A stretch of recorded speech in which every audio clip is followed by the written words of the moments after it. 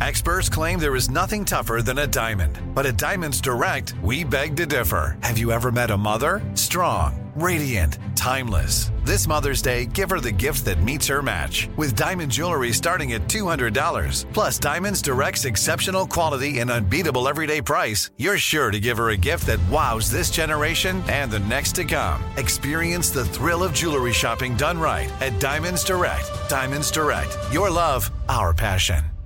Imagine you ask two people the same 7 questions. I'm Minnie Driver, and this was the idea I set out to explore in my podcast, Mini Questions. This year, we bring a whole new group of guests to answer the same 7 questions, including Courtney Cox, Rob Delaney, Liz Phair, and many, many more.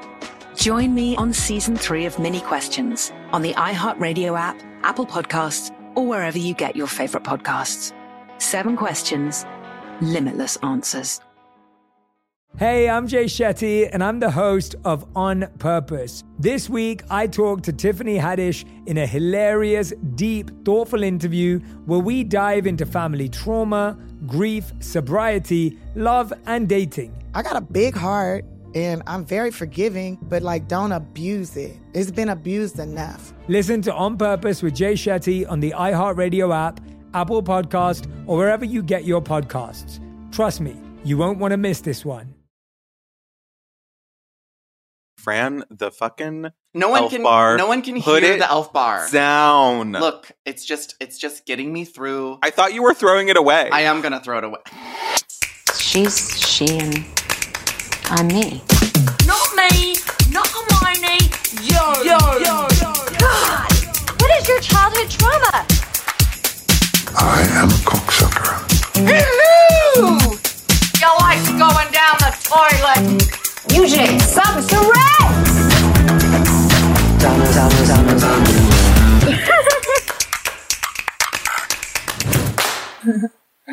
Welcome to Like a Virgin, the show where we give yesterday's pop culture today's takes. I'm Rose Dommu. And I'm Fran Tirado. Fran, are you an allergy girly? No, I'm not. But I know that you are, as a Caucasian, constantly suffering through this. I am suffering. I just want to show you. I have this little decorative bowl here that I usually keep fruit in. And during allergy season, it has instead become home to pills. Ooh, I love this ASMR. Eye drops. Ooh.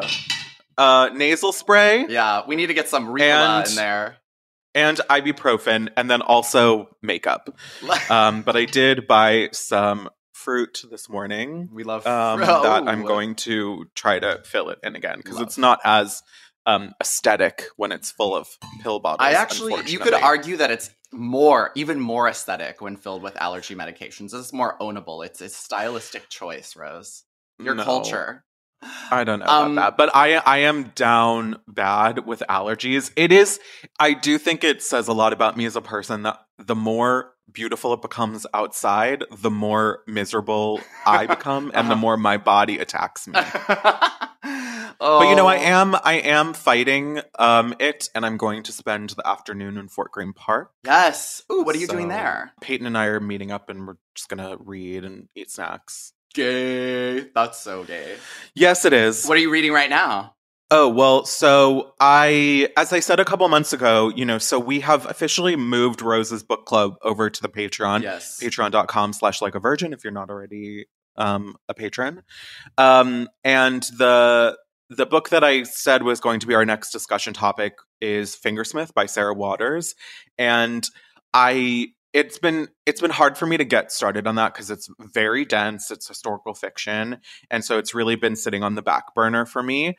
And so actually this weekend I read something that I think you would like, Fran. And I kind of want to pitch you on it and convince you to read it. Okay. So we can talk about it on the Patreon. First of all, how long is it? It's very short. Love. I was going to run errands on Saturday and I looked at Fingersmith and I was like, okay, I don't want to carry this heavy-ass book with me, and I need something short that I can read very quickly. So I went to my shelf where I keep all the books that I haven't read, and there's a lot of them. Because I really love to buy books. Look, same. I just bought 2 books literally in a haze yesterday with points, and I was like, the audacity to buy 2 more books. When these Okay, piles well, of we're going to books make are it sitting in 3. storage. Although, actually, I will lend you this book. Yeah, I'm gonna come get a copy. The book is The Sluts by Dennis Cooper, and it is a dark, twisted, perverted, sickening, terrible book that I loved and read in one day. It takes place entirely on a website where men review gay male escorts, and it's all set in 2001, 2002.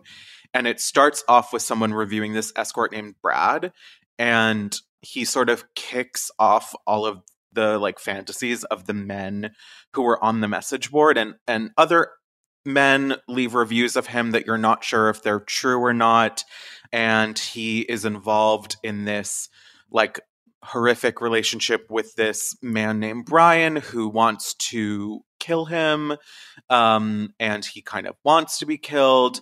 And so the book Kind is of all wants told to be killed. Relatable. wants to be killed. So the book is all told through these reviews, through emails and faxes, and it all spirals. And it, you know, it takes place when the internet was first like a thing, really. And it actually ended up being a very nice pairing with a movie that I watched last week, Videodrome, the David Cronenberg movie, which is also sort of about this idea of like the intersection between sex and violence in media and like the chicken or the egg kind of question about that, which is like, did media create this violence that in consuming it made us more violent? Or did we create violent media in our own image? Because, you know, in these reviews that these men leave, they're like spinning these really horrific, violent, sexually deviant, pedophilic fantasies. And you're realizing that the freedom to share them has like made these fantasies even worse than they might have been otherwise.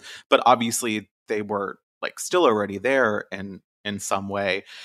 And they're like, it's very funny, it's very disgusting, and there's so much about like who's lying, who's telling the truth, lots of unreliable narration.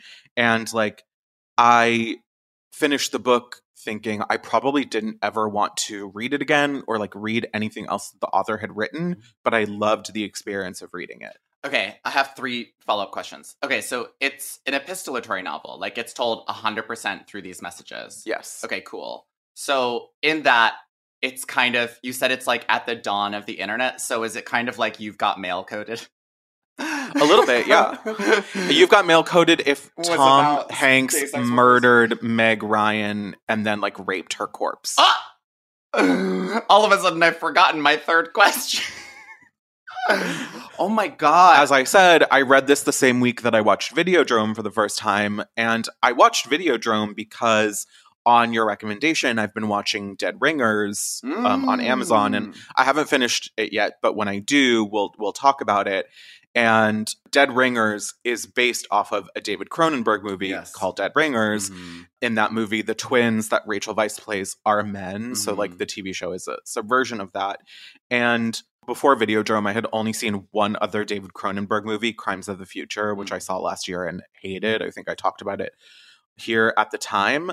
Videodrome, however, I loved. It's so fucking weird. And a young James Woods is in it. And he's really hot in it. And also Blondie's in it. And she's really hot in it. Blondie. It's like so good, so fucked up. And also very much about like, you know, violence and like snuff films are a big part of it. And it's really gross. There's like body horror and it just like sick and twisted, and I loved every second of it. Okay, all right. I don't know if I'm a Cronenberg girly, but I'm definitely gonna try and read that book. So, reading fundamental. Do you know what else is fundamental? Session, as you called it to me yesterday when we were on the phone. Yes, a joke which I had definitely made before, and when the first time I made it, I thought this is very obvious, and I'm sure many other people have made it. And it got like 20,000 likes. No.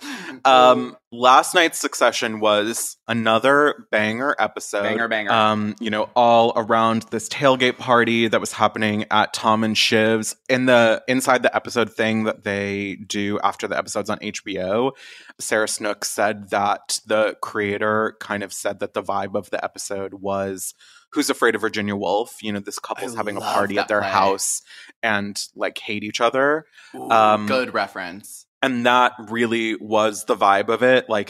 I loved how they started the episode, like flirty, but also like angry at each other when Tom gave Shiv the scorpion, but then they're still sending each other these texts where Shiv's like, sorry if I broke your dick last night.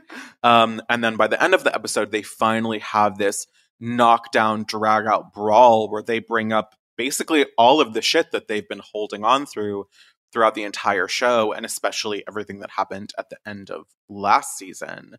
I loved it, and I mean, Sarah Snook Emmy campaign is she's taking it. I mean, she is a character that has ascended on the power rankings for sure. The Shiv Tom thing. Now that I have heard this, Who's Afraid of Virginia Woolf kind of parallel, like that, it makes perfect sense to me. You can see everything that has gone unsaid for the years that they've been kind of in a relationship together. Have you ever been in a relationship like that where like there was something going on in the relationship, like it was a bit of a situationship kind of, and it was never spoken about until like some explosive moment? Never a romantic relationship, but I definitely have had close friendships where there have been things that we were both avoiding and they came out in some explosive moment. Yeah, because I have definitely had at least one situationship like this where there was a somewhat verbal, somewhat nonverbal agreement that like we were just kind of let the relationship be what it was, right? And then all of a sudden, all the things that you've been feeling come out, and when they were out on the patio and Tom was like, can we just have a real conversation? It was such a like mind fuck, because you're like, damn, like what kind of conversations have they been having up until this point? And when Shiv says, I don't care about you and I've never cared about you, something that I don't know how you feel about that, Rose, but I as a viewer personally think that's true based on everything we've seen in the 3 seasons. Like I think that Shiv might have a shred of care for Tom. For the most part, he is an accessory or a pawn in everything she does. Like, I think that's totally true. I actually disagree. Okay. I think that was the only part in that fight where she was being dishonest. And I really believe that the reason that Tom was able to betray her so much when he sold the kids out to Logan at the end of season 3, proved to Shiv for the first time that Tom was someone who could hurt her. And I almost think we've been seeing this season her finally opening up to him in a way she never had before. Like even in last night's episode, I think a season or 2 ago, she never would have let him in on what was going on with Madsen. She would have kept it all very close to the chest. And in trying out their relationship for a second time, she, to me at least, seemed like she was opening up to him in a way she never had before and was really letting herself trust him and care about him, because realizing that she was fucking over her family and Tom might be the only person in her corner after that happened. So yeah, I feel like she was lying in that moment and just trying to hurt him. TBD. But truth is, or rather the thing that we both know is that Tom is about to fuck shit up. You could, when he was laying in bed in that final frame, the machinations going on, he is 1000% about to make a big move. And I'm very excited about that because he's so delightfully slippery, spineless, ethicless, so good. He is, yeah. I was listening to the Succession podcast this morning. Ooh, you listened to the Succession podcast? Yeah, wow. It's so good. And Matthew, who plays Tom, was on it this week, and he was saying that one of the ways he plays Tom is like Tom is basically a different character depending on who he's talking to. He is, and he really he has kind of no agenda other than survival and advancement and success. And so that, I think, is what makes him very dangerous, is like he's willing to do anything. And so now he came on this bitch mad as hell. Like he's at his lowest, you know, because this whole party, like everyone was talking about how he's going to get fired. And now he's lost Shiv, who was like his one tether into the family. So who knows what he'll do. The last time that he was in a similar position was when he betrayed Shiv and went to Team Logan. So yeah, he really could do anything. But I have kind of come around to be like a Tom Shiv girl, and like they're kind of end game for me. And one thing I really loved is that she never, like, even when he said, I don't think you'd be a good person to be a mother, I love that she didn't say, well, I'm carrying your baby. I think a lot of people expect that kind of revelation to come in that moment. And on a different TV show, that would have been the moment where Shiv said, well, I'm pregnant, but this is Succession. And she's not going to say that. And I wouldn't be surprised if that admission happened like off screen or like in the very last episode in a sort of inconsequential way, or if she like miscarries or something. Like that's not what Succession is about. So I don't know. I'm just like, there's only 3 episodes left. Can I confide something to you in this unsafe space? Yes. I have never been a Shiv girl. I've never I've never rooted for her as a character. I'm not quite sure why. And I've never necessarily rooted for Tom in past seasons, but this season I'm rooting for Tom. And I'm also rooting for Jerry. I'm definitely rooting for Roman. But I don't know. I'm just like really curious to see who will end up on top, or if they will all just get fucked over because of this India thing, which I think is also a plausibility where they just all end up fat, nasty, and broke. You know who I'm rooting for and who is the best horse to bet on? Willa Roy. Willa, to me, was the MVP of this episode. She said, I'm not fucking going wherever you're sending me off to be an ambassador's wife. I am Connor's wife now, and I'm telling my man what's what. Sorry, I'm extremely caffeinated. Like, yeah, like that truly, like the fact that they were like calling him, asking him to withdraw, like, what was it? Like liaison to the UN, and like this has like international implications, whatever. And that Willa is the person that actually made the call at the end of the day, something that has international implications. Like sex workers be making the calls sometimes. And I think that is dope. Yeah, I don't necessarily root for anyone. These are all bad people. You know, as this episode specifically pointed out, these are all people who like are back channeling, shaping the future of our country and of politics. And like none of them really care about whatever it is they stand for. But if I had to root for anyone, it definitely would be Willa. It would be Willa. Yeah, I mean, it's interesting to watch this become the most popular show on TV right now, and to also know that it is, in some ways, a critique of capitalism and power.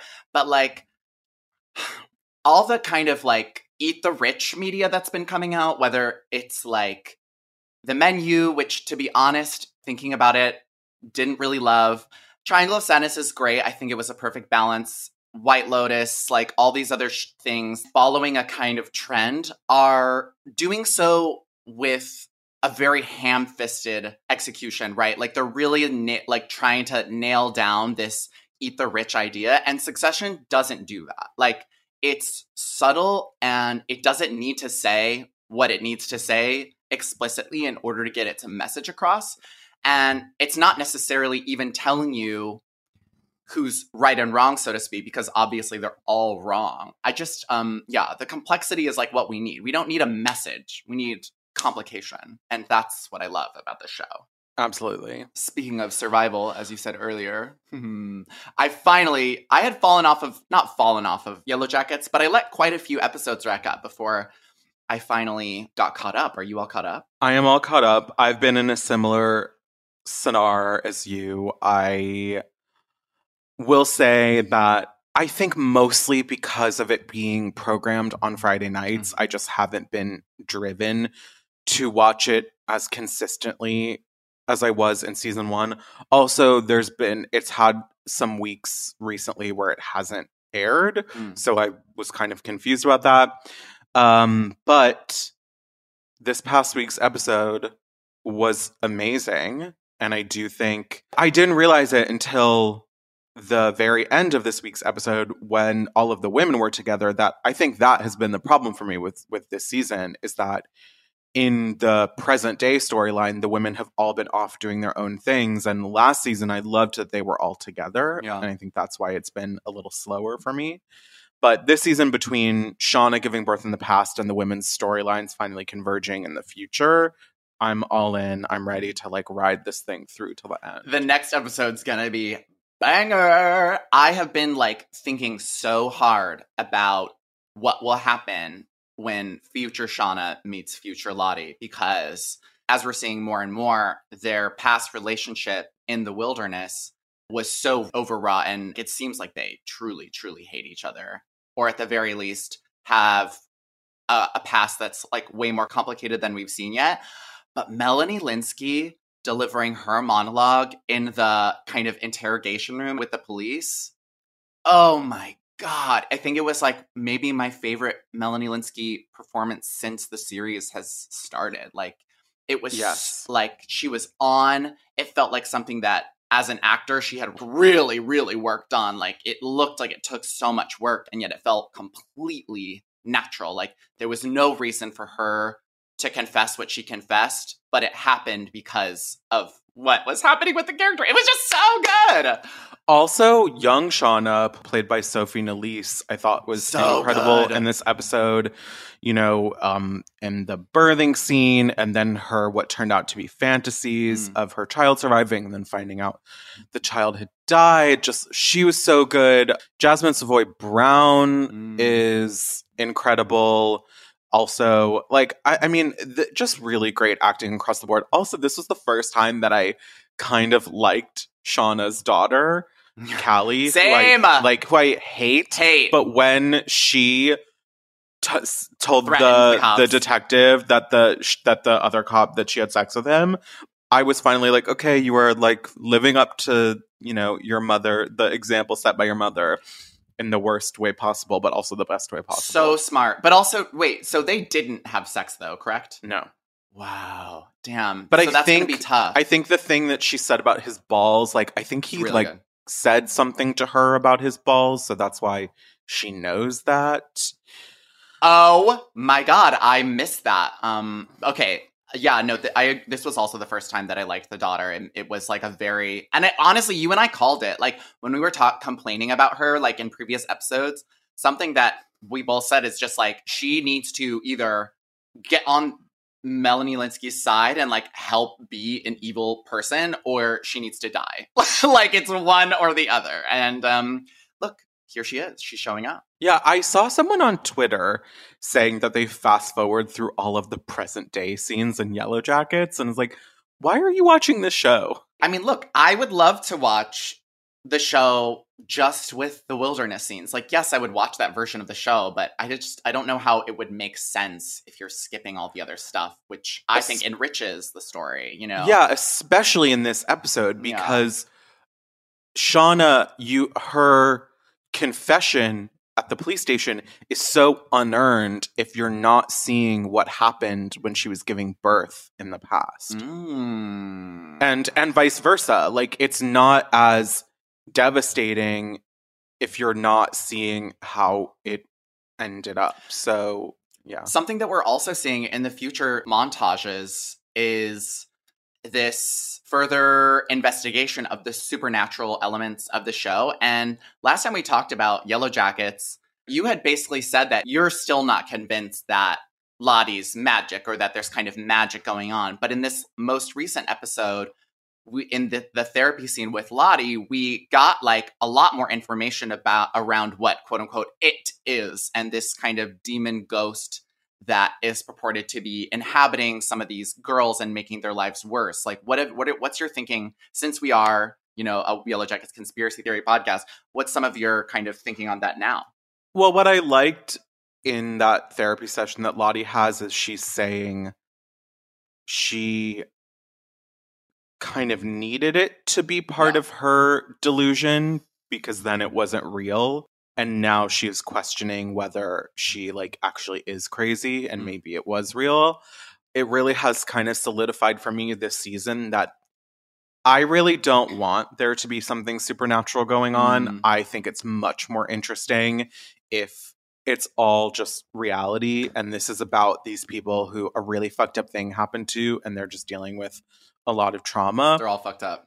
I think the show really wants to have it both ways a little and really wants to keep us guessing.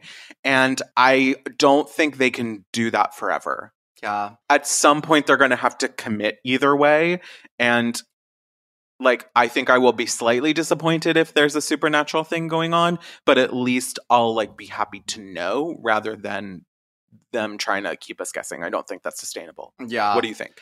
No, I kind of agree with that. It does mix up the genre quite a bit. I mean, supernatural stuff has kind of been here since season 1, but it's not necessarily the show I wanted to see, the show you wanted to see. But I'm appreciative of how it's like coming down. Like it's moving the action forward, and I don't mind that. Are you watching the other two? Because there's a kind of a tonal dissonance. I was catching up on the other two, which just released new episodes. I'm sure a lot of virgins watch this, like now on HBO show that used to be on Comedy Central, show about a gay guy and his sister who has a Justin Bieber-esque brother that blows up in popularity. The show is very funny. But I'm frustrated now because the show wants to be a pie-in-the-sky, absurdist comedy, like the most absolutely deranged things that would never happen in real life happening in the show, which I love. Very like Broad City-esque. But also, it's now in its 3rd season really writing emotional realism. Like, it wants to have serious conversations and like emotional, like, diatribes about like what these characters are going through. And I was like, I can take a comedy with heart, but not this like all of a sudden it's trying to be a drama, like truly a drama.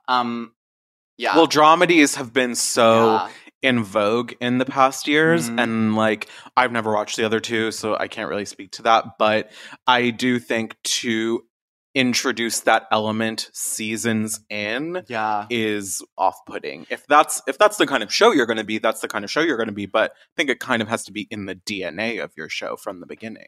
Well, I just wanted to get that off my chest because I did watch it this week. Thank you for getting it off your breasts. I think since we've been talking about TV, we should say that we stand in solidarity with the Writers Guild. Absolutely. And WGA strong, even though neither of us are in it. Neither of us are in it, but we did post an amazing Nicole Kidman meme on the feed in solidarity with the writer's strike. So. Yes. Give those girlies what they would deserve. Mm-hmm. Well, we have a very exciting guest today, Tommy Dorfman, who is an actress, it girl, director, soon to be. So she's here to talk about Spring Awakening, which, if you aren't familiar, is a musical based on a German play of the same name that's all about teens in ye old hee-haw Germany discovering their sexuality. My sexuality, as Jenna Maroney would say. It was famously on Broadway, originated by the likes of Leah Michele and Jonathan Groff. I saw it many times in its original run, and both of us are very familiar with the soundtrack. We also went on a couple tangents about things like Friends and, I don't know, some other stuff. It's been a while since we recorded the episode, but Alexa, play Mama Who Bore Me by Leah Michele. Oh, no, she's actually doing it. Alexa, stop!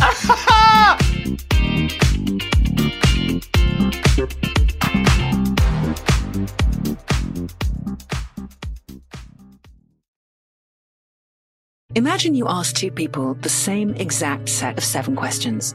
I'm Minnie Driver, and this was the idea I set out to explore in my podcast, Mini Questions. This year, we bring a whole new group of guests to answer the same 7 questions, including actress and star of the mega hit sitcom Friends, Courtney Cox. You can't go around it, so you just go through it. This is a roadblock. It's going to catch you down the road. Go through it. Deal with it. Comedian, writer, and star of the series Catastrophe, Rob Delaney. I shouldn't feel guilty about my son's death. He died of a brain tumor. It's part of what happens when your kid dies. Intellectually, you'll understand that it's not your fault, but you'll still feel guilty. Alt-rock icon, Liz Phair. That personal disaster wrote Guyville. So everything comes out of a dead end. And many, many more. Join me on Season 3 of Mini Questions on the iHeartRadio app, Apple Podcasts, or wherever you get your favorite podcasts. 7 questions, limitless answers. Hey, I'm Jay Shetty, and I'm the host of On Purpose. On Purpose's mission is to create impactful conversations to help you become happier, healthier, and more healed. This week, I talked to Tiffany Haddish in a hilarious, deep, thoughtful interview where we dive into family trauma, grief, sobriety, love, and dating. You'll be laughing, crying, and have so many impactful takeaways after this interview. I had this, homie lover friend for a long time. He's very disrespectful to me, very kind of messed up to me. But in my mind, we could get married. We have the most beautiful babies. He handsome. I'm pretty. It would be so cool. He's smart and intellectual. I'm kind of smart, I think. It would be fun. We have the best conversations. We have fun. But then he would treat me like crap. Listen to On Purpose with Jay Shetty on the iHeartRadio app, Apple Podcast, or wherever you get your podcasts. Trust me, you won't want to miss this one. Hi there, I'm Bob Pittman, Chairman and CEO of iHeartMedia. Welcome to Math and Magic, Stories from the Frontiers of Marketing. This week, I'm talking to acclaimed musician and entrepreneur, Mr. Worldwide himself, Pitbull. A lot of artists in general, people that are very creative, sometimes tend to overthink. That's one of my number 1 rules. Don't ever overthink. You can think ahead, but don't overthink. And what I mean by that is when they start to write a record, they're like, oh, that's not the line. Oh, that's not this. Oh, it's not that. And everybody has a creative process. I'm not knocking it. For me, I just let it flow. In these exciting times, we're looking to the math, the strategy and analytics, and the magic, the creative spark, more than ever. Listen to Math and Magic on our very own iHeartRadio app, Apple Podcast, or wherever you get your podcasts.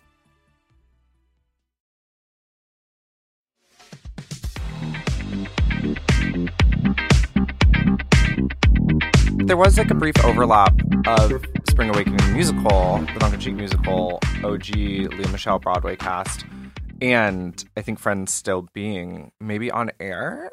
Because what year did Friends? I think it ended when I was still in high school, and I saw the original run of Spring Awakening off Broadway the summer before I went to college. So summer of 2006. Wow, original. Wow. Yeah, Right. Lea Michele sat next to me on stage. Oh, because that was the staging where folks were on stage as well. I mean, they did that on Broadway too, but it was a little more intimate. At Yeah, the I Atlantic think Theater. At which theater? The Atlantic. Oh, Slay. Off-Broadway. Work. Yes. No, the first time I saw Spring Awakening was on tour at the Fox Theater in Atlanta, Georgia. In high school. And were how you old- a musical theater I was girly? Of course, yeah. Yeah, that tracks. And how old were you? I think I was a sophomore. How old were you, Rose? It was the summer before I went to college. My friends and I all went on a trip together to New York City the summer before we went to college, and I was going to college in New York, so it was more like a preview for me. And we saw Spring Awakening. So one of us had heard about it. It was kind of getting buzzy, and we saw it off Broadway, and I was gagged. I was like, "This is it." You made because pilgrimage. up until then, I had only seen kind of the big musicals, Right. and this was.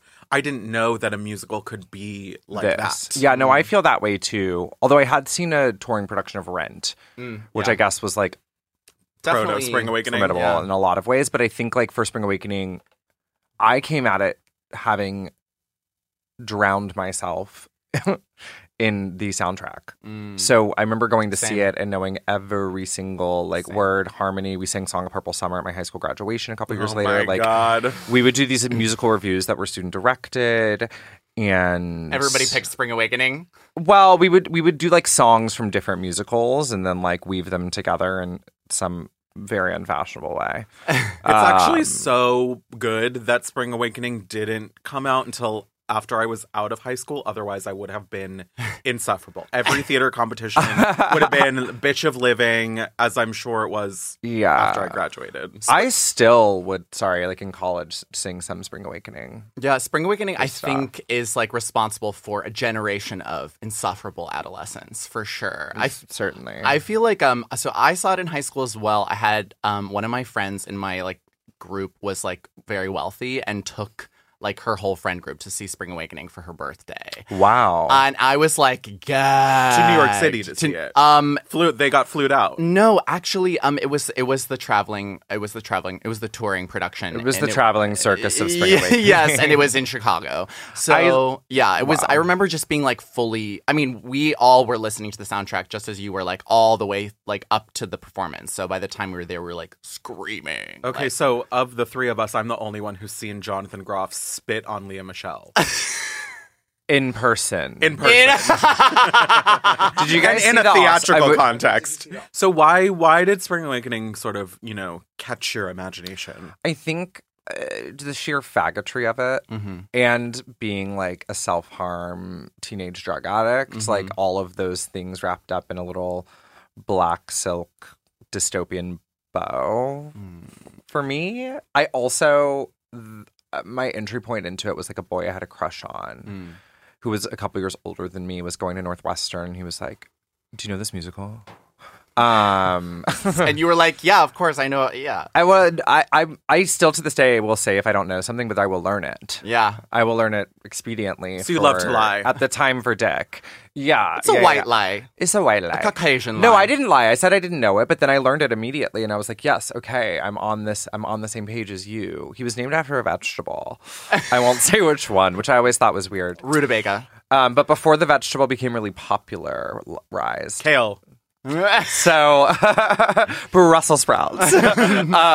I think all of those things. I think any musical opening with boobies was so exciting to me as a kid, and the sexualization of that particular story, and just the feeling. I think I can't imagine a queer person of our generation who wouldn't have been obsessed with Spring Awakening in some capacity. You're very right. It also, I think, is this litmus test within musical theater of are you a cool musical theater nerd or are you a nerd musical theater nerd? Right. Because it made uncool theater kids feel like we had they were rock stars. That's so true. Yeah.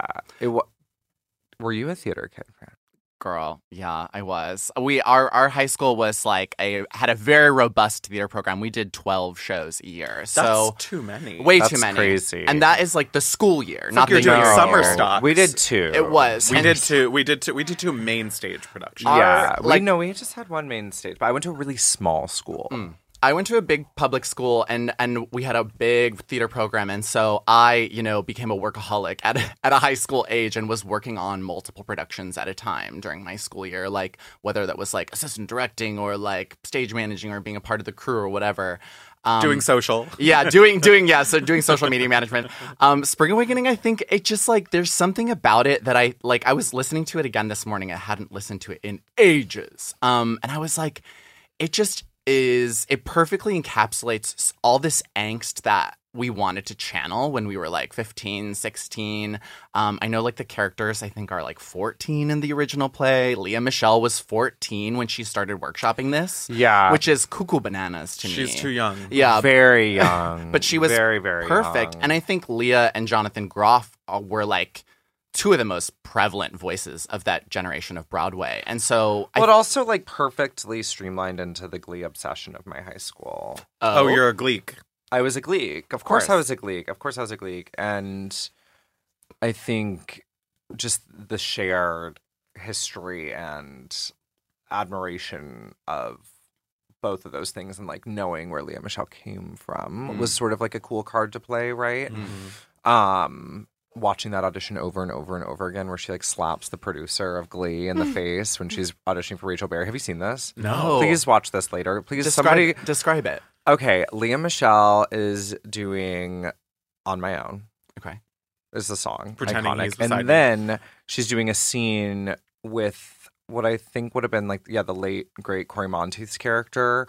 But it's like a chemistry read. The story goes that on her way to this like final audition for Glee, she got into a car accident and there was like glass still in her hair and like in her body and face when she showed up. Still went to didn't the tell audition. anybody. And then like Classic Leah. halfway through the scene, she slaps Cory in the face and she walks past camera and you just hear her go to whoever's reading with her, and the whole room like erupted in laughter. And then she iconically is like, "That wasn't supposed to be funny. It's not funny." But it was very Rachel Berry, Leah Michele merging together as one. Well, they are the same person. I also think it's really crazy that like she ever had to audition for this. I understand it, I guess, but like it felt so clear to me that like Ryan Murphy had written this part for her and like has always been inspired by Broadway and like finding ways to bring the theater into like film and television for better or worse. And I also remember that pilot just being like one of the best, still I think like one of the best TV pilots of all time. It's an incredible pilot. It was supposed to not be a network show. I think it was like an FX show originally or something. So it was cable and it was supposed to be much darker. I would have liked the darker version because Well, I think that's what hooked me into Glee at the beginning. It was a very different show than what it eventually became, and I really liked that first season. And then when it started being about like bullying, and then school shootings, was like, bye. I mean, my God, I forgot about that. There was a school shooting. Yes, in the Glee in season 2 or 3. That was the same thing with Pose too. It's like when Ryan got the script, the pilot that Steve had written was like dark and angsty and like did not leave a lot of hope. And I think that like Ryan is really like attracted to that like dichotomy of something that's like dark and angsty, but like still has this like campy levity to it. And so that's why Pose is, they rewrote it obviously over and over again, as you do with every pilot. But yeah, I feel like so I don't know what you know, if you know this about me, Tommy, but I like grew up super religious. I was like in a super duper sheltered like family. All the virgins at home were like, yes, we know, Fran. Like they've heard the story over and over again. But like there was not a more perfect musical to like come into my periphery at the time in my life where I was like, oh, I don't think I believe in God anymore. And that's literally exactly like I was probably like 16. So to sum it up, Spring Awakening made you an atheist.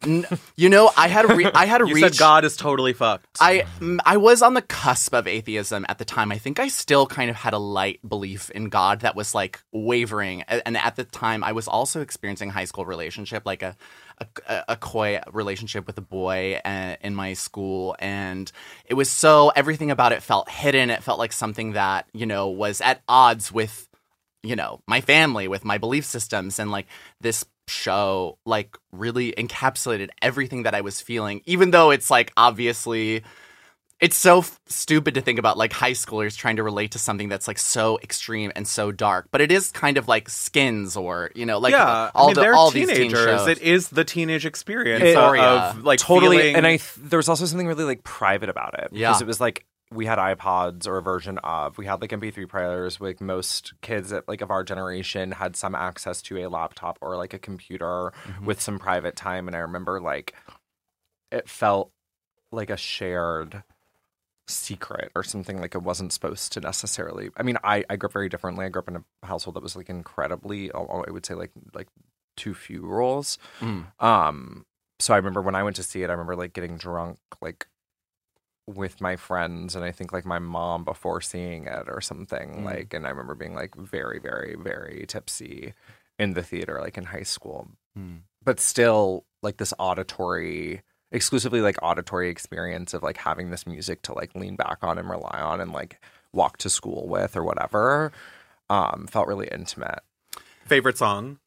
Totally. It was totally fucked for me just because the everything that was like repressed about me like got let out in that song. You know what I mean? Like we've talked before about like when during the Panic at the Disco era where like, you know, we as high schoolers, us as like teenagers, we were like waiting for the moment to say like whore, you know, to scream whore along with the song. And with this it was like, of course, we're all like waiting to say totally fucked. You know what I mean? Like, because we got to say, it was like getting fucked. away with something bad. Yes, we got to scream along to a song where like fuck was in the chorus, and that was crazy. That was crazy to me. I could not fathom it, and yeah, it was really liberating. My favorite is "The Dark I Know Well," of course.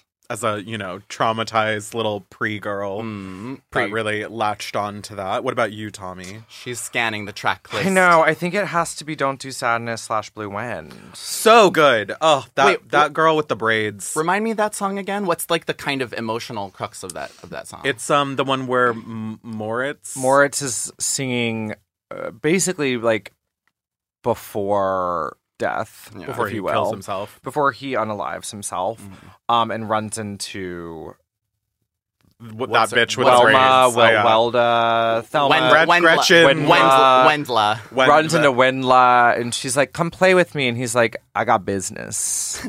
He's like, "I got business to attend to." The names in this musical, I mean, it's amazing.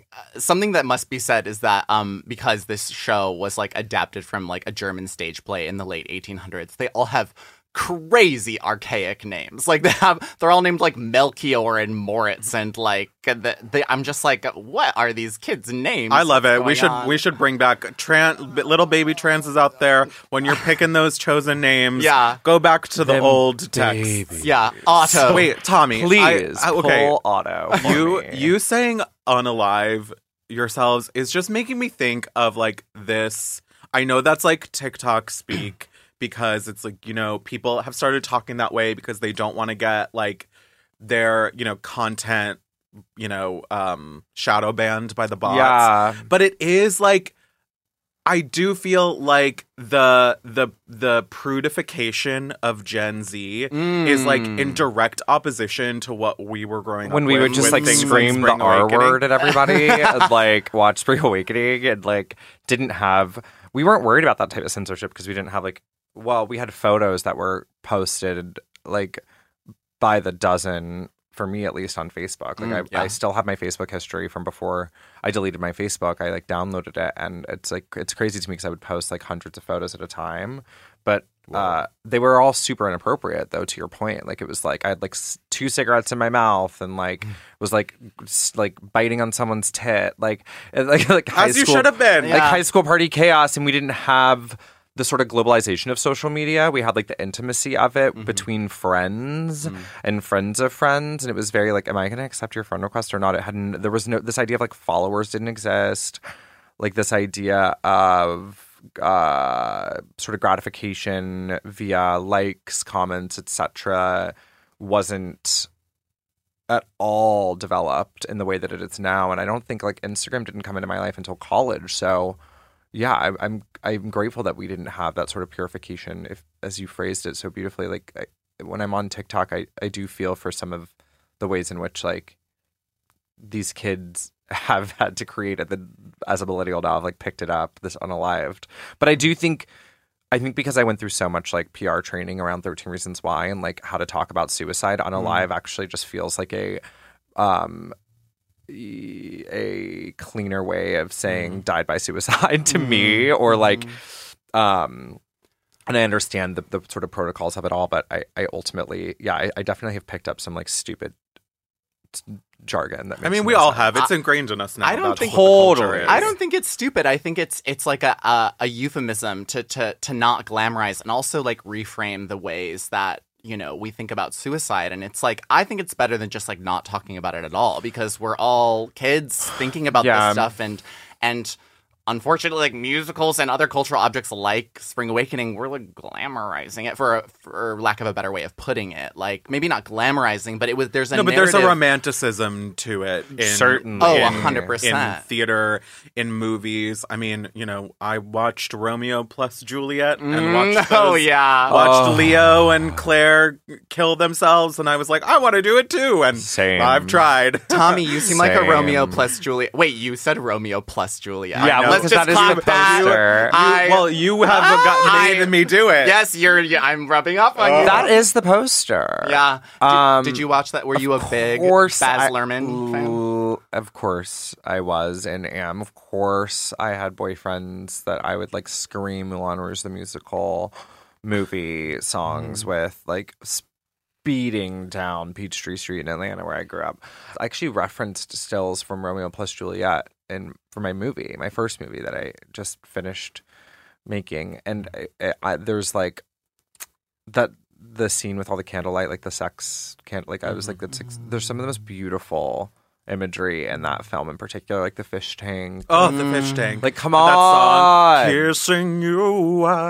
Baz Luhrmann's a trans icon. I don't know why, but I don't think a little bit. Yeah. Like, in a way. Elvis is a little trans mask. Mercutio? I would say Leo is trans mask. Obviously, literally. Obviously, RuPaul brought, not trans at all, drag queens to mainstream media, but I would say Baz Luhrmann was maybe doing it first via, like, actors, and I was thinking, I love when actors do drag, like, really beautiful character work that also is, like, cinematic drag, like House of Gucci. Well, I'm not sure it was all beautiful character work. What I will say is, like, everyone in that movie, except for Adam Driver, is a drag queen in the best way possible. Can we all do a father-son House of Gucci? Okay, 1, 2, 3. Father-son, a House of Gucci. We all did that forehead, shoulder, shoulder.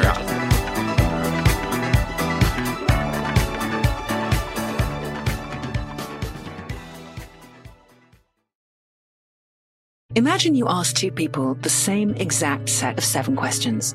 I'm Minnie Driver, and this was the idea I set out to explore in my podcast, Mini Questions. This year, we bring a whole new group of guests to answer the same 7 questions, including actress and star of the mega hit sitcom Friends, Courtney Cox. You can't go around it, so you just go through it. This is a roadblock. It's gonna catch you down the road. Go through it. Deal with it. Comedian, writer, and star of the series Catastrophe, Rob Delaney. I shouldn't feel guilty about my son's death. He died of a brain tumor. It's part of what happens when your kid dies. Intellectually, you'll understand that it's not your fault, but you'll still feel guilty. Alt-rock icon, Liz Phair. That personal disaster wrote Guyville. So everything comes out of a dead end. And many, many more. Join me on Season 3 of Mini Questions on the iHeartRadio app, Apple Podcasts, or wherever you get your favorite podcasts. 7 questions, limitless answers. Hey, I'm Jay Shetty, and I'm the host of On Purpose. On Purpose's mission is to create impactful conversations to help you become happier, healthier, and more healed. This week, I talked to Tiffany Haddish in a hilarious, deep, thoughtful interview where we dive into family trauma, grief, sobriety, love, and dating. You'll be laughing, crying, and have so many impactful takeaways after this interview. I had this, homie lover friend for a long time. He's very disrespectful to me, very kind of messed up to me. But in my mind, we could get married. We had the most beautiful babies. He handsome. I'm pretty. Like, it would be so cool. He's smart and intellectual. I'm kind of smart, I think. Like, it would be fun. We have the best conversations. Like, we have fun, but then he would treat me like crap. Listen to On Purpose with Jay Shetty on the iHeartRadio app, Apple Podcast, or wherever you get your podcasts. Trust me, you won't want to miss this one. Hi there, I'm Bob Pittman, Chairman and CEO of iHeartMedia. Welcome to Math and Magic, Stories from the Frontiers of Marketing. This week, I'm talking to acclaimed musician and entrepreneur, Mr. Worldwide himself, Pitbull. A lot of artists in general, people that are very creative, sometimes tend to overthink. That's one of my number 1 rules. Don't ever overthink. You can think ahead, but don't overthink. And what I mean by that is when they start to write a record, they're like, oh, that's not the line. Oh, that's not this. Oh, it's not that. And everybody has a creative process. I'm not knocking it. For me, I just let it flow. In these exciting times, we're looking to the math, the strategy and analytics, and the magic, the creative spark, more than ever. Listen to Math and Magic on our very own iHeartRadio app, Apple Podcast, or wherever you get your podcasts.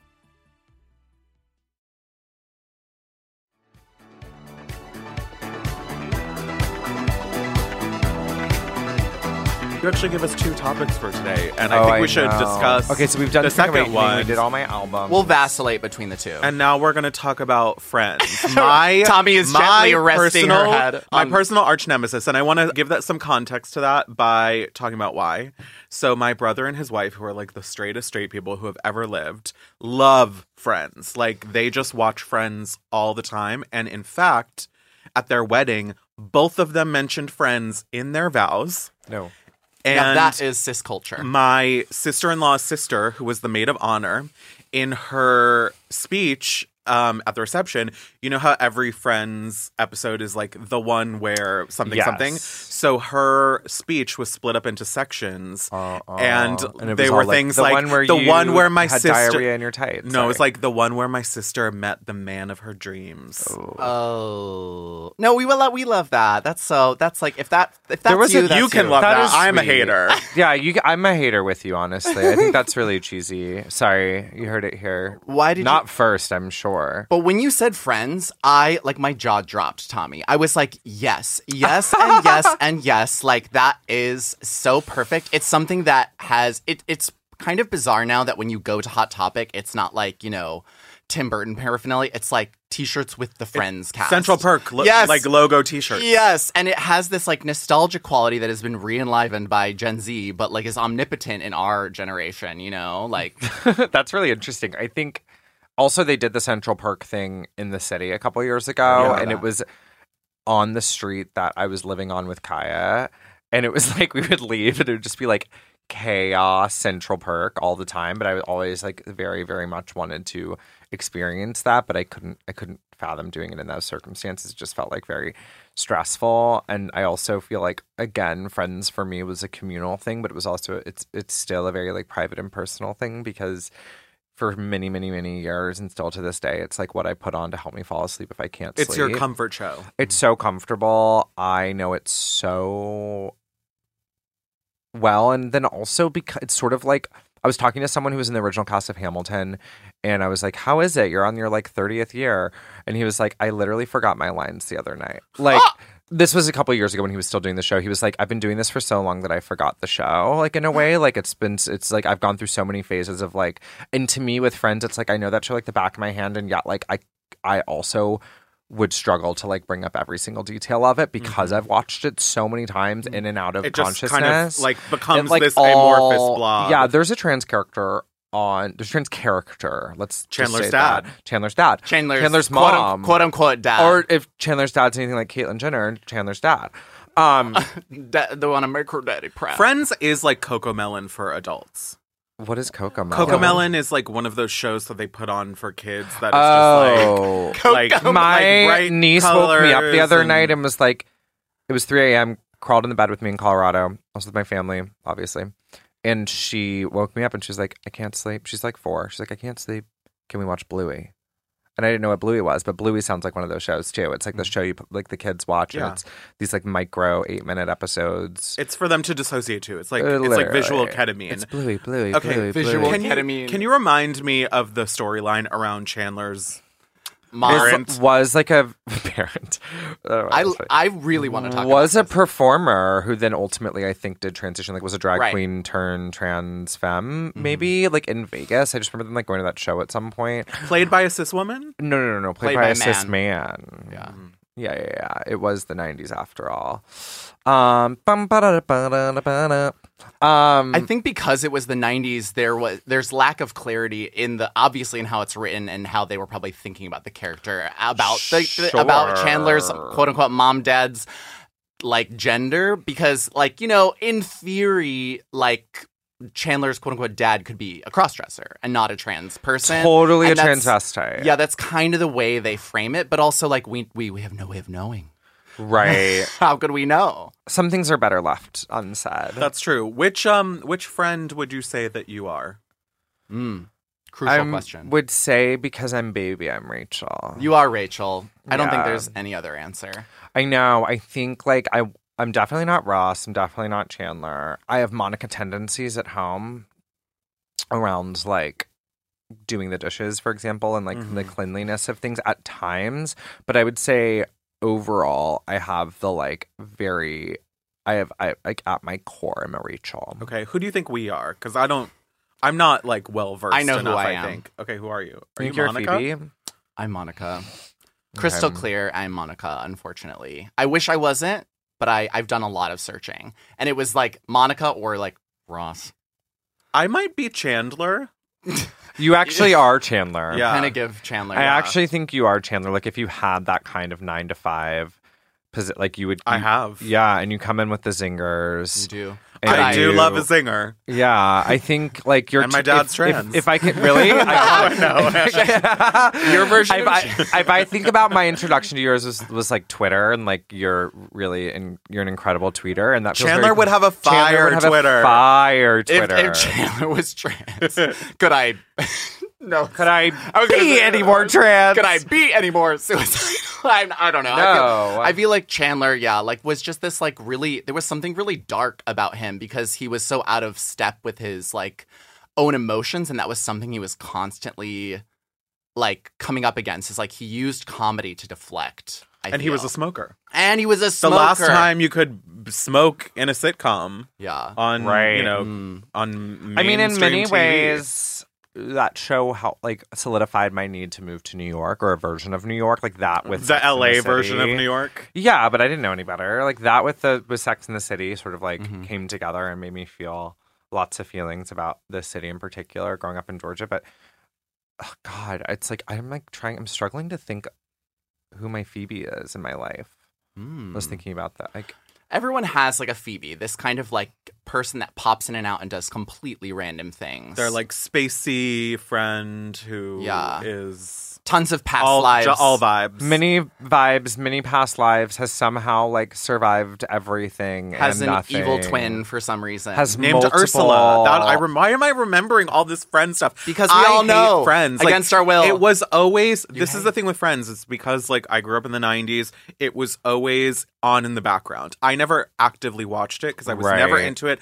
I was a Will and Grace girl. Oh yeah, I liked Will and Grace a lot. I was not a Seinfeld girl. I was not a Seinfeld girl either. But Friends was always around. I watched a lot of it, but it was never my thing. I'm just dipping. If you can hear that, it's just my bag, and I'm grabbing some Glossierbalm.com. Can you do some ASMR for the virgins? Glossierbalm.com, SwissMissBalm.com. Okay, I'm sorry. Swiss Miss flavor. I'm judging you. You like out of every flavor you picked, Swiss Miss. To be fair, they've gifted me all of them, so it's just a matter of like what's in what bag. Got it. Not to be Rachel about it. But you are Rachel, and eventually you will get the Rachel haircut. At some point, naturally, I will have to, especially when I have like kids or something. I think also like I was a retail girly, I was a fashion girly, like still am a sort of fashion file in a lot of ways. But before acting and working in entertainment, I was working in retail. And what was her job? She worked at Ralph Lauren, right? And Ralph Lauren. Yeah, she was like a buyer. How did she get there from the show? When the show started, Rachel. She was a Nepo baby. When the show started, that's what I'm saying. So there's like a certain amount of like je ne sais quoi and privilege and looking like Jennifer Aniston, right? A certain amount of LGBTQ. And also like the delusions of her, like her ability to just be like LGBTQ. If you have that haircut, you can kind of make shit happen. Yeah, and I think like if you look good in clothes, you can work in fashion. Actually, that's true. Like that's literally like so, you know. And I think for her, I think she was like, as a shopper, I know what people want to buy. I'm sure that's what she said in her interview, and the guy was just drooling over her. Do you remember when Chandler was briefly dating Rachel's boss and then got like locked in her office like naked with handcuffs on like a sexy lunch date? Oh yeah, because the boss was like kinky. It was like a kinky, perpetually single like girl boss in her like late 40s. I forgot about that, honestly. I feel like all of the episodes kind of like mesh together in your head, and you're like, what happened? That was the one where the I think that was season 6 or something. I love Janice. I love the Janice. MVP. Chandler. Ross, Chandler. Ever present question in the culture. As a Rachel, do you think that Rachel, was meant to be with Ross? Do you think that when she got with Joey, it was totally like wedged in? Like a lot of people feel like when she got with Joey, it made no sense. But do you think that who is Rachel's soulmate? I think Ross is Rachel's soulmate. For better or worse, for her cellmate, her cellmate.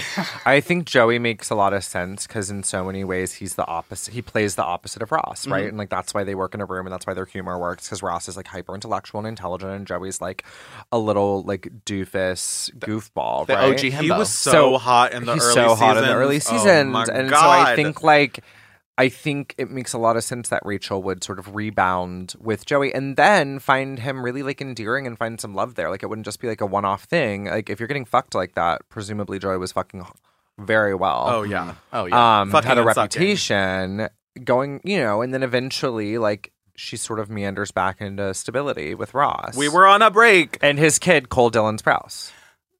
Wait, is that who played his kid? Really? Yeah. Oh star of your upcoming movie. Cole Dylan Sprouse plays Ross's kid.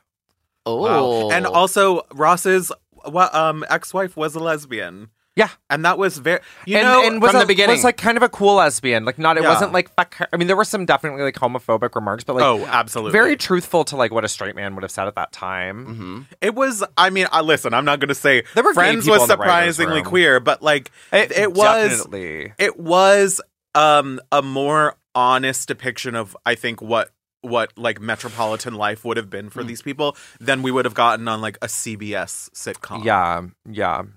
Are there characters that so obviously these characters are like the cisest, straightest characters, all six except of for Chandler's dad. Except for Chandler's dad. But of the six, do you think, or maybe if there's anybody else in this like ensemble, do you think any of these folks were eventually queer after the show ended? I mean, Phoebe had to have been. Phoebe, right? But also Phoebe ends up happily married to a man, but I do think she's definitely like scissored a few girls in her life. Sure, but I also have found that it is like the crunchiest like cis straight girls in your life who you think will be so down, who are actually like the most tied to the heteropatriarchy and have never done anything. Literally, I actually feel like that. Monica's a repressed lesbian, maybe out of all Yes. of them. I could see that.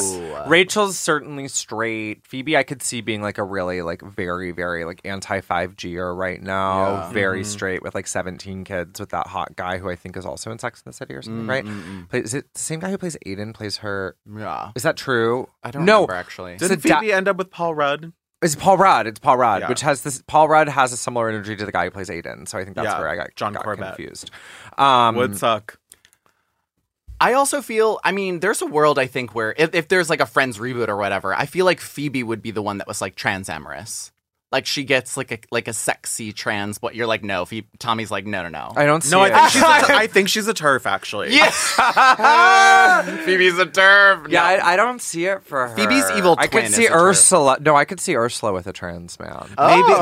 Maybe Ursula She's filmed some is scenes. Phoebe's fraternal twin who transitioned. Ooh, and that's why Phoebe hates her so much. No, Yeah. Smelly cat, smelly cat. I think Chandler is bi, maybe. I could see bi energy from I Chandler. think Chandler sucked a dick in college. I don't know if he is bi, personally. I think he's been in a dark room in his life. Or two. I maybe. actually think Joey is probably bi in some capacity and like fluid. I'm also just remembering now. Okay, we said earlier that Chandler's quote unquote dad was played by a man, which he was for some, which But they then were. it was played by a woman. A cis woman at played some at the end point. in like the last season. I think a cis woman came in and played Chandler's quote unquote dad. Because that was the Yeah. thing with any Right. sort of trans-ish characters, you know, they would always be played by cis women to like heighten the joke of like, you used to be a man. Yeah. Right. It's very Ugly Betty. Yeah, it's very Ugly Betty. Yeah. Right. Ahead of its time. Did you have a favorite episode? Well, I love when they go on vacation, like the London for Ross's London wedding is like When such a Chandler fun and series. Monica Yep. hook up for the first time. It's such a fun little moment. I think there's an episode, I don't know why it's coming to my head, but like I love all the present day stuff with Monica and Ross's parents, like whenever they're in the picture. I just think they're really funny. And there's an episode where like Monica is invited to cater something for the first time for her parents, and she like loses a fingernail in like one of the like shepherd's pies or whatever she's making, which is really funny. Like it's a fake fingernail because she really wants to like impress her mom, so she's wearing like press-ons. Friends always makes me think of Thanksgiving because they always did Thanksgiving episodes and like the turkey head. Well, all those shows used to do these they would do Christmas they were and on. Thanksgiving, They were and on every week. I used to watch it with my family every week. So it was like we must-see TV. We went from Seventh Heaven to Friends weekly, basically. Not Seventh Heaven. I know, and I was not we were not religious, but Jessica Biel forever. We were not allowed to watch Friends. Jessica Biel's actually the archetype for me. Like she's like she's the blueprint. She's the blueprint. Jessica Biel is like the rebellious Christian daughter on Seventh Heaven who then did eventually leave the show because she was like on to bigger and better. Were you allowed to watch Seventh Heaven? We were allowed to watch Seventh Heaven, but we didn't, as a family, we didn't really watch it like, religiously, even though we were religiously, emphasis on religious. We were not allowed to watch Friends. Forbidden in my household. And when I was like, I would say in my like late, like preteen years or maybe like... Yeah, preteen years, still in high school, though. I remember, like, at this point, I was starting to make choices for myself about, like, what I could watch and what I couldn't watch. Still wasn't allowed to watch Friends, but, like, I was becoming an adult, and I knew that my mom watched Friends as a comfort show. Like, I knew that she would engage in it, even though she wouldn't allow us to watch it. Like, it was her kind of quote-unquote guilty pleasure or whatever. And so... one Christmas, a Christmas that we spent with my mom's family in Colorado, I found a box set of Friends. I don't even remember what season, but I found a box set of Friends at like Borders or whatever, and I got it for my mom for Christmas. Aww. And I was like, I thought I was being thoughtful and like just being like, hey, like especially when you're that age, it's like you're learning how to give gifts. You're learning how to like express love. I'm a big gift giver. Same. And my mom, who was opening this present in front of like our entire family, saw like a peek of like the Friends logo or whatever, and she just kind of like immediately left the room. Yes. And she and I remember like just kind of being like, oh, and she was just like, I don't want my sisters to see. And she like put it in her bag and she was like, thank you for the gift. Or whatever. Oh wow. It was such an intense moment. And it actually speaks volumes about like the relationship I had with my mom. But like it was her shame. Oh my god! A show that isn't even that. Shame. Yes, it's not even that controversial. It's just... I honestly think people should be ashamed of liking Friends. So well, now. I support that. No tea. Thing where like I think, wow, that's really interesting. I feel like. Do you still have a relationship with your mom? Yeah, I do. Cool. My parents we're cool now. Yeah, and they're chill. They're very, very chill. Now they'll watch Friends. We'll watch Friends together. It doesn't matter. Great. Yeah, so now you're allowed to watch Friends. Yeah, I'm finally at that stage of my life where I'm allowed to watch it. When HBO Max bought it, you were allowed to watch it. Yeah. Bought it back. Yeah. I think... I'm like, was it controversial? I guess there were some themes around it that would have been inappropriate to watch as a kid. It's literally just but it the was fact all that they like talked about innuendos, though, right? A little bit. Maybe anything that referenced sex, that depicted sex, that depicted like two naked bodies in a bed waking up in the way that they do in sitcoms. We're like, what did we just do? Which is like the Chandler Monica. That's how I wake up every morning. Every with another naked body. You're like, what the what? Jinkies. Yeah. What the heck? Yeah. Oh no. What? Yeah. That was. I gasp awake every morning like I'm Phoebe and Charmed having a premonition. In my household, the things that were forbidden, it was not. I mean, sometimes it was about swearing, but it wasn't about like violence or guns. It was about sex, and sex was what they were protecting me from, and that's why Spring Awakening was so radical to me too. Is like I was these. Sexual things like, Romeo plus Juliet, Baz Luhrmann, Rent, which we were talking about before. We started recording about this kind of predecessor to Spring Awakening. Like, I wasn't that. Like the pop rock musical. Yeah. Rent really is the blueprint for Spring Awakening. In a lot of ways. And I'm not a Rent girly. I never was, but I am a Spring Awakening girly. Really? Yeah. Why Spring Awakening and not Rent? I don't know. And like the thing is, I'm extremely literate when it comes to Rent. You know, like I've seen it. I know the music. I had that double CD box set. We know what it's. But it wasn't what I was Shulman plays drawn ripped off to. of. Like I was always novel. when it came to musical theater, I was like more fabulous in what I was seeking out. Like Phantom of the Opera is my favorite show. Like I like a big musical spectacle. And then I don't know. I guess Spring Awakening like hit me at the right time where I was looking for the intimacy that it provided. And I think it's also like the Duncan cheek of it all. It like is good, you know, indie rock music. It's really good music. It's really good music. And I love Barely really Breathing. Good lyrics. What else did Duncan do? He wrote that song Barely Breathing from the 90s where that is in the episode of Girls where Booth Jonathan traps Marnie in the thing with all the TVs and it plays on a loop. Do you like Girls? I love Girls. Me too. It is. I have revisited it so many times after it came off the air, and every time I watch it, I like it more and more. I think it is genius. It's a fine wine, and like it was so ahead of its time. Yeah, but also so talk about the extremely blueprint. Of its time. Like Lena really redefined television and like what you could do with television and like the intimacy and like groundedness of like bringing indie movies into television, like cable television spaces.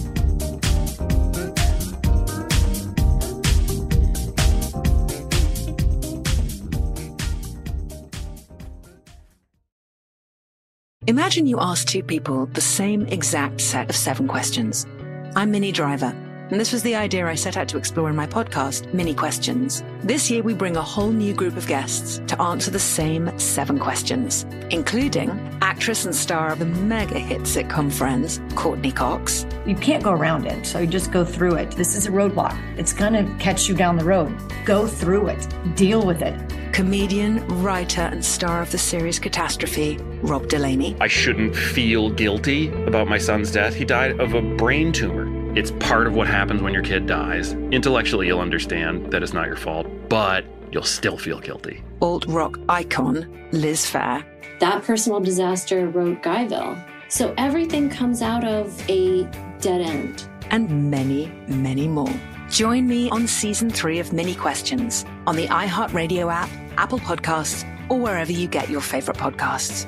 7 questions, limitless answers. Hey, I'm Jay Shetty, and I'm the host of On Purpose. On Purpose's mission is to create impactful conversations to help you become happier, healthier, and more healed. This week, I talked to Tiffany Haddish in a hilarious, deep, thoughtful interview where we dive into family trauma, grief, sobriety, love, and dating. You'll be laughing, crying, and have so many impactful takeaways after this interview. I had this, homie lover friend for a long time. He's very disrespectful to me, very kind of messed up to me. But in my mind, we could get married. We have the most beautiful babies. He handsome. I'm pretty. Like, it would be so cool. He's smart and intellectual. I'm kind of smart, I think. Like, it would be fun. We have the best conversations. Like, we have fun, but then he would treat me like crap. Listen to On Purpose with Jay Shetty on the iHeartRadio app, Apple Podcast, or wherever you get your podcasts. Trust me, you won't want to miss this one. Hi there, I'm Bob Pittman, Chairman and CEO of iHeartMedia. Welcome to Math and Magic, Stories from the Frontiers of Marketing.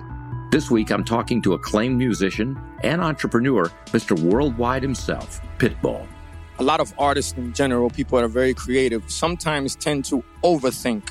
That's one of my number 1 rules. Don't ever overthink. You can think ahead, but don't overthink. And what I mean by that is when they start to write a record, they're like, oh, that's not the line.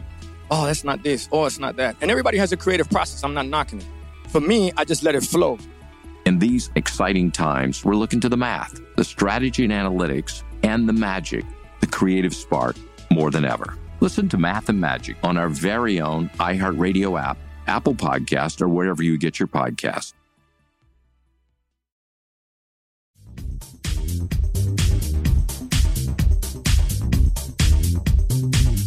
Sprouse is in an upcoming film. Tommy, what can you tell the virgins in this very early stage? I mean, Cole Sprouse is in my movie. He plays this like small sort of not small. I mean, he plays like a substantive supporting role. Great role for him. All of the names in this movie are really in support of Ben, the lead of our movie, and like so I feel really grateful for the actors that like showed up to do this who like didn't need to. You know what I mean? Like, I feel really, really grateful for like friends of mine or acquaintances of mine who kind of came in and helped get this movie made. Because if you're making projects, like you need like financeable attributes to those projects for the most part, right? And for me, it was with this kind of film in particular because it's sort of like an intimate coming of age film. It's not like a big broad, you know, comedy or anything. Like I needed to have some of the support of certain types of people who are also really talented actors and who really believed in like this story and lending their artistry to it and also their cachet, if you will. And I've seen I know we can't go too such an early cut. Yeah. It's so crazy, but I'm so grateful because I feel like you gave me such really good feedback. Oh, thank you. Fran is very good at feedback. I am to an extent. But yeah, I seeing him in that role as this kind of supportive, like, you know, father figure, very paternal ass. I was like, we've never seen him in a role like this. No, and I was like, that's cool. It was fun. I mean, look, like Cole's 30, 31 this year. Alex Daddario is also in her mid 30s. Like, is a stepmom. Like, thinking of these two people who are like of childbearing, rearing age, like getting to sort of, for Cole, like step out of a high school project or even college project and into like a proper like adult thing is really nice. And like, I'm grateful that like it was really nice to see him play like a human being again. If that makes sense. Like, no, truly. Not that like they're not human beings on Riverdale, but I sort of feel like I feel like again drag. It is drag. It is drag, right? They're always doing some version of drag on that show. We did an episode about Disney Channel original movies and shows. Wow. And I think that, you know, The Sweet Life of Zack and Cody falls into this, like, it's fabulism. It's like not real life. No. And that's what you're saying is like to see him inhabit like a real character, I think is incredible. Yeah. And I think like, I mean, I'll never forget both of them in Big Daddy, right? Like that was like What's Big Daddy? The Adam Sandler movie. You have to watch that tonight. Oh my God. You actually, if you haven't, they're the kid in Big Daddy. And like, it's the first time I remember crying in a movie theater. Wow. Or like watching a movie, Really? like sobbing at the end when the son's almost like is like they're gonna take the son away from Big Daddy, Adam Sandler. I don't know why that really shook me to my core. Adam Sandler loves like a kind of serious, a kind of like comedy that has a little serious jab in it. Yeah, I think especially during that time, like he was peak comedy, like peak theater, like theatrical release, like game as an actor, and still is like such a fucking cool, interesting, like genre heavy movie star. What's that movie where Adam Sandler can like control his family with a remote Click? control? Yeah, everyone talks about Click. Everyone's like, Click was the best movie. It was like so beautiful. There were all those weird like supernatural comedies like Click, Bruce Almighty. Oh like, yeah, it's a weird but these genre films subgenre. are really like there was a period where like genre films were like all that was being made, and I feel like we maybe are coming back into that a little bit. I would love that. You know, what's With, one like, of my favorites? Bedazzled. Bedazzled. Bedazzled with Elizabeth Hurley and Brendan Oh my Fraser, God, where yeah. she's the devil, Oscar winner, and he Brendan sells Fraser. his soul and gets 7 wishes. Yeah. It's incredible, and Elizabeth Hurley as the devil is Or so hot. shrink, Honey, I Shrunk the Kids. Yes. Or like I loved all of those. Oh, Look Who's Talking. Look Who's Talking. You know the one where the babies talk? Where the babies talk. Where the babies I talk. loved that Jamie Lee, when she was like winning her career Oscar, she was like talking about how she's basically only done genre movies, and I think that's like such a specific cool way to be an actor. Is like you can be like Meryl Streep, or you can be like Mariska Hargitay, or you can be just like genre only, like very like, and I love that. I feel like I'm like she's really for 40 years made such a career out of doing like iconic genre films, And especially since the genre girlies are never at the Oscars. They They're never are. nominated. I mean, Mia Goth would talk about this on the podcast right now. I'm sure it's like this idea that like certain types of films aren't taken seriously. Are you a Mia Goth stan? I love Mia Goth. Are you friend? Are you? Do you No, know? I don't know her. I don't. You seem like you would.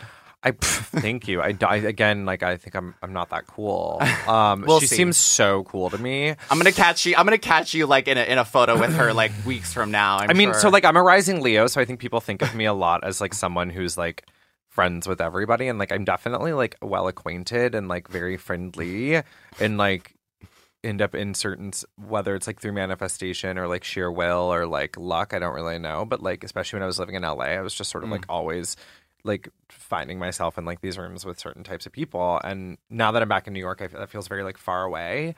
But I do have this thing where it's like, I think there was a period on Twitter before like I had any work come out where I was just like known as like the faggot who is friends with all the A-list celebrities for no reason or something. Yeah, right. Yeah. No, for sure. Everyone was like, "Wow." No, I think that's accurate. Yeah, totally. No, I know what's being said. But in my head, I'm like, I'm so much more than that. You are. I'm working on all these things. She's an auteur, and I'm finally happy to like be like 3 years later. Like I'm finally like starting to like announce and release and shoot stuff that I've been working on for so long, because there was just like, I'm not the type of girl who will like talk about stuff before it's more or less baked. So you've been in your gestational not even to period. friends, really, like to close friends, but like, or like in work meetings. But I wasn't like going around town being like, I've sold like this many projects, done this many things, like until I had like ink had dried and like things were going. And even still, I'm very, very, very maybe superstitious and also just trepidatious about the way in which I discuss work and what I choose to talk about or not talk about. As you should be. Because I've also, especially in Hollywood, like so many people will be like, they'll like have had like a callback or a producer session, and like I'll hear them being like, I booked this role, and I'm like, oh my god, you like literally don't have that job. Like this is so stressful. Like I really hope you get that. And then like 95% of the time, like they don't get the job, and I'm like, that gives me like the most anxiety ever. So I'm just really careful. But yeah, there was definitely a period of time, like a little bit pre-pandemic, pandemic. Like I have a lot of close friends who are really successful in their field and like significantly more successful than I have been in mine. Lena talked about this. Okay. And there's a piece in The Cut that Brock wrote about me that was basically talked a little bit about that. And I think like she called Lena about it, and Lena was like, Lena very graciously said that I'm a person that you just want to be around, which I thought that was very sweet, because I'm not sure that's entirely, well, I don't always want to be around me. But I do think like I'm a pretty good friend and like a good listener, and like I'm good at like I pick up the phone when you're calling kind of person, and like so, and I'm good at like keeping secrets as well. So I feel like I don't know, but my hair hasn't gotten any bigger from that, which is unfortunate. Honestly, well, when it does, you can get the Rachel. I can get the fucking Rachel cut. Would you ever get the Rachel cut? I'm currently in the stage of trying to grow my hair out. Same. But curly girls know, like it just takes so much longer. But I think I'm trying to just below the collarbone. I feel like the Rachel cut in my 40s, so like in 10 years feels appropriate. Okay, see you then. See you then, right? Let's do it. Tommy, I do see you entering like an era in your career that is kind of like the Lena or the Mia Goth moment, where you're like, I'm gonna do, you're gonna get on your writer-director zhuzh, like, you know what I mean? Like, and I honestly, I love that when I heard the film announced, I thought that you were gonna be in it as well, and you're not. No, you're entering. You want to be a true girl boss. Well, no, I think I want to act too. Like I'm going to audition for something after this today. Like I'm going to go home and put myself on tape or something. Like I'm still looking for that, but because I have like multiple streams of revenue and creative outlets. Like I'm just no longer going to like do the bad acting job, because I feel like I have to do it right now, which feels good, but I do miss it. And at some point I'll get back to it. But yeah, I'm definitely in my like producerial bag at the moment. Producerial. Maybe you'll play Rachel on the Friends reboot. Okay, that is the Trendifestation. I want to make a Sundance film that's about trans Rachel, about a trans girl who wakes up from a coma thinking that she's Rachel from Friends. Wait, that's sort of like genius. that Rebel Wilson movie where she wakes up. Yeah, exactly. I Feel Pretty. Subgenre genre. So it's a version of I Feel Pretty, but she's a doll in like In cis Memphis, clothing. Tennessee. Wait, would absolutely watch. Okay, cool. Greenlit. Write it already. God, somebody do it. I can't.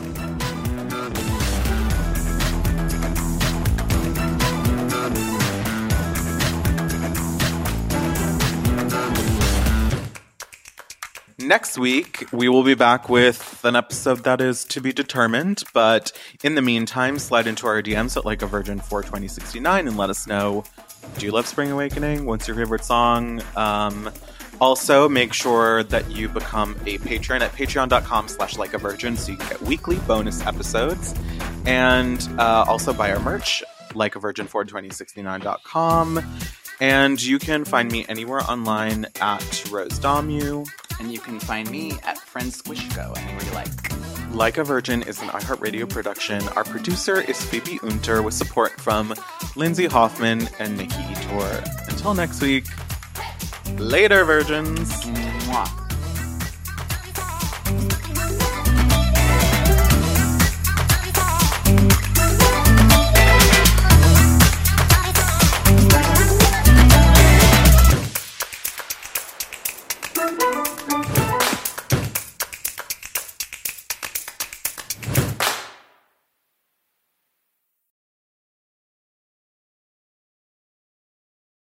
Hey, I'm Jay Shetty, and I'm the host of On Purpose. This week, I talked to Tiffany Haddish in a hilarious, deep, thoughtful interview where we dive into family trauma, grief, sobriety, love, and dating. I got a big heart, and I'm very forgiving, but don't abuse it. It's been abused enough. Listen to On Purpose with Jay Shetty on the iHeartRadio app, Apple Podcast, or wherever you get your podcasts. Trust me, you won't want to miss this one. Imagine you ask two people the same 7 questions. I'm Minnie Driver, and this was the idea I set out to explore in my podcast, Mini Questions. This year, we bring a whole new group of guests to answer the same 7 questions, including Courtney Cox, Rob Delaney, Liz Phair, and many, many more. Join me on Season 3 of Mini Questions on the iHeartRadio app, Apple Podcasts, or wherever you get your favorite podcasts. 7 questions, limitless answers. Hi there, I'm Bob Pittman, Chairman and CEO of iHeartMedia. Welcome to Math and Magic, Stories from the Frontiers of Marketing. This week I'm talking to acclaimed musician and entrepreneur, Pitbull. I think that education is the real revolution because as much as we speak about all the problems that there is in society and the world today, my mother's always told me, son, don't worry, the world's always been coming to an end. Don't let it scare you out of living.